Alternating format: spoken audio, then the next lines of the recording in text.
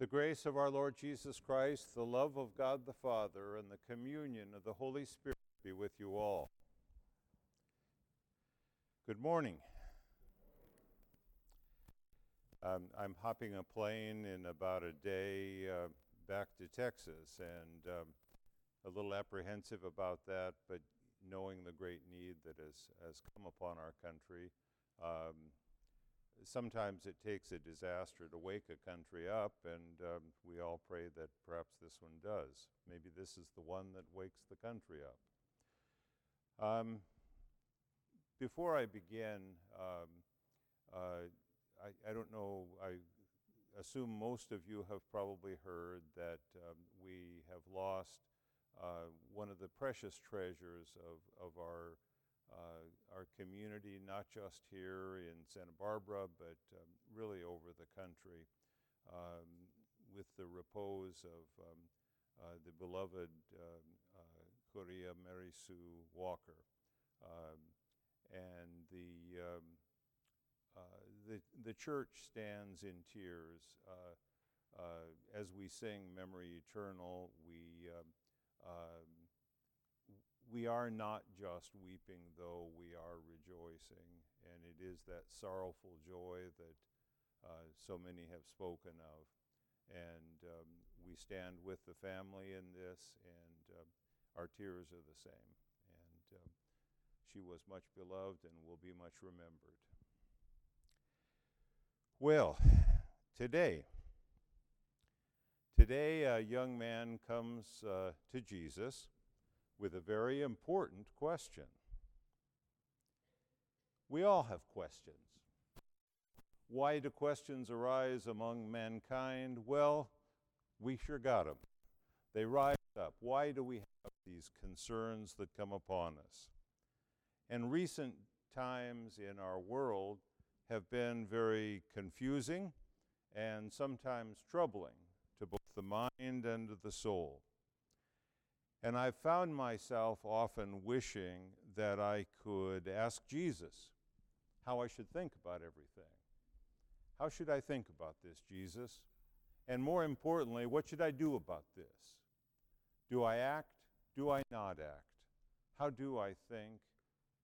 What must I do? In my work at the county, I have often heard from my mostly non-religious coworkers, non-religious of any kind, I've heard them saying about a difficult person that certain difficult person needs to have a come to Jesus talk. Now I hear that from Jews, from secular humanists, from Muslims. I hear it from everybody. Oh, he needs to have a come to Jesus talk. And I don't know whether they're doing it trying to sort of help me to understand the great need that's there. And I have often said when someone says, oh my, has it come to that?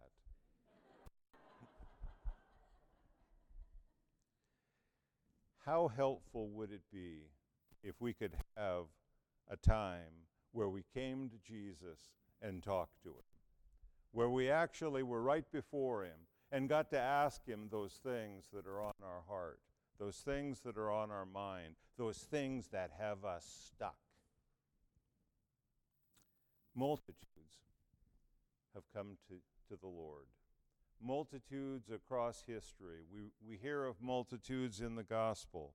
And now behold, a young rich man with a lot of complications comes to the Lord. And so we today in this place here have come to the Lord. We have come here with all of our complications. We have come perhaps not to have a talk with Jesus, but to be where Jesus is. For he is here, invisibly present. We are having a come to Jesus talk, whether we know it or not. You may remember some weeks ago in the gospel how a young boy came to Jesus from out of a hungry, confused crowd. This boy didn't have any profound or complex theological questions to ask. He didn't come to Jesus to justify himself. He didn't come to Jesus to in any way present himself as big. He actually didn't come and say very much. The boy just came forward to Jesus and offered the Lord everything he had. Perhaps he bowed down and offered to the Lord everything he had in his little backpack that his mama had packed for him on the way to school that day. He offered to Jesus 5 little loaves and 2 little fish. Not much, everything he had. 5 little loaves, 2 little fish. Now, I'll bet he liked the boy's attitude because Jesus lifted up the boy's offering and he transformed it. He did a miracle with what that little boy brought to him in humility. The Lord lifted it up and he multiplied it to feed the multitude. And I will bet you that that little boy walked away from there changed for the rest of his life because of that little come to Jesus talk that he had. In today's gospel, a bigger young man comes to meet the Lord. I was thinking about that movie, Big, and how a little boy in it wanted to be big. But the kicker in the movie that he found out a little bit later was he didn't understand all the unintended consequences of a little boy becoming a big boy. He didn't understand all the complications that were going to come when he became big. And then when he got big, he wanted to get small again because it got so tough on him. Well, like that young man, this bigger young man today comes to meet the Lord. He's more complicated than the boy. He carries with him a whole lot of baggage. Now, I don't know whether any of you all have any baggage, but most of us older folks, seems like we accumulate stuff. Not just hoarder kind of stuff, but we just got more stuff that we carry around with us the older we get. We have baggage of affluence, perhaps. And actually, the richer you are, the more stuff you begin to start to carry around. We have our educations. And the more letters you start putting after your name, you really start carrying a lot of stuff with you because it's pompous kind of stuff. It's stuff that puffs you up, that makes you bigger. He was, this young man, you might say, a lot like us. He had spent his life so far making himself big. Big in the security of possessions, big in his theological knowledge, and big in the deeds which he had done, which he used to justify himself rather than offer them in humility out of his backpack. He didn't set down his bigness or his complications that were there in his baggage. He didn't set them down before he came to Jesus to talk to Jesus. And it would maybe make sense that you ought to set your baggage down when you come to Jesus. Leave it at his feet. This young man was so big that he couldn't scrunch himself down to get small, to get humble enough to get through that very small door that gets into the kingdom of God. He might have made it through if he was willing to try, and the Lord certainly would have helped him. But the rich young man wasn't willing to leave his baggage outside the door before he came to Jesus. He wasn't willing to set his baggage down, all those things he carried that made him big. And so I find myself asking, as I'm sure some of you might perhaps in this moment, what is it that I've held on to? What's my baggage? What's all that extra stuff I'm carrying that somehow or another I use to defend myself, to justify myself, to make myself feel big? What are the complications that I grasp onto in this world? And when I ask myself that, I find myself answering myself.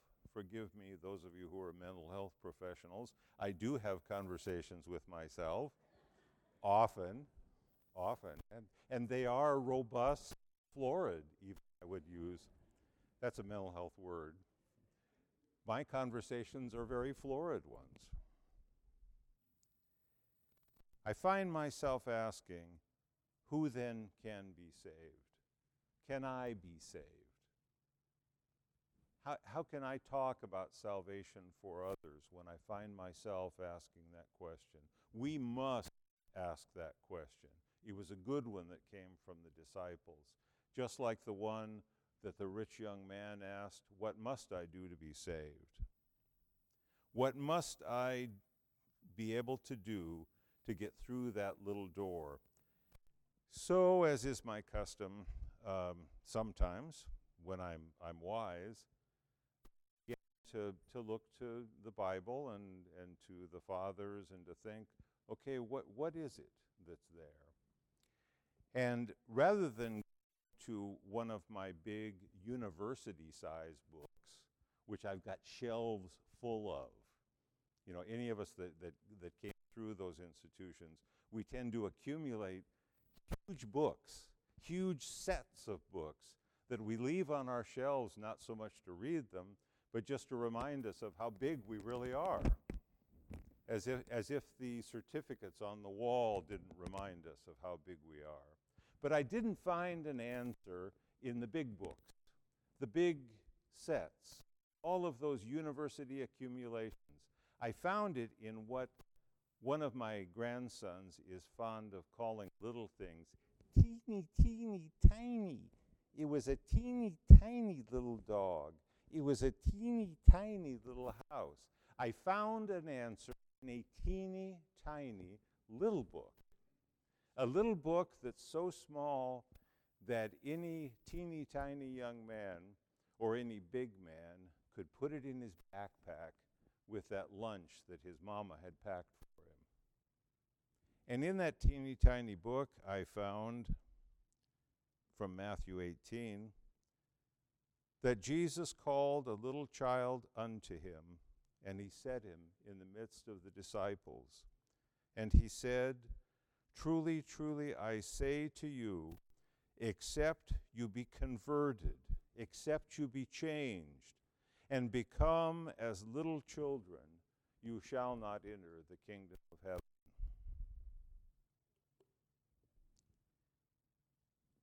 What's this mean for us?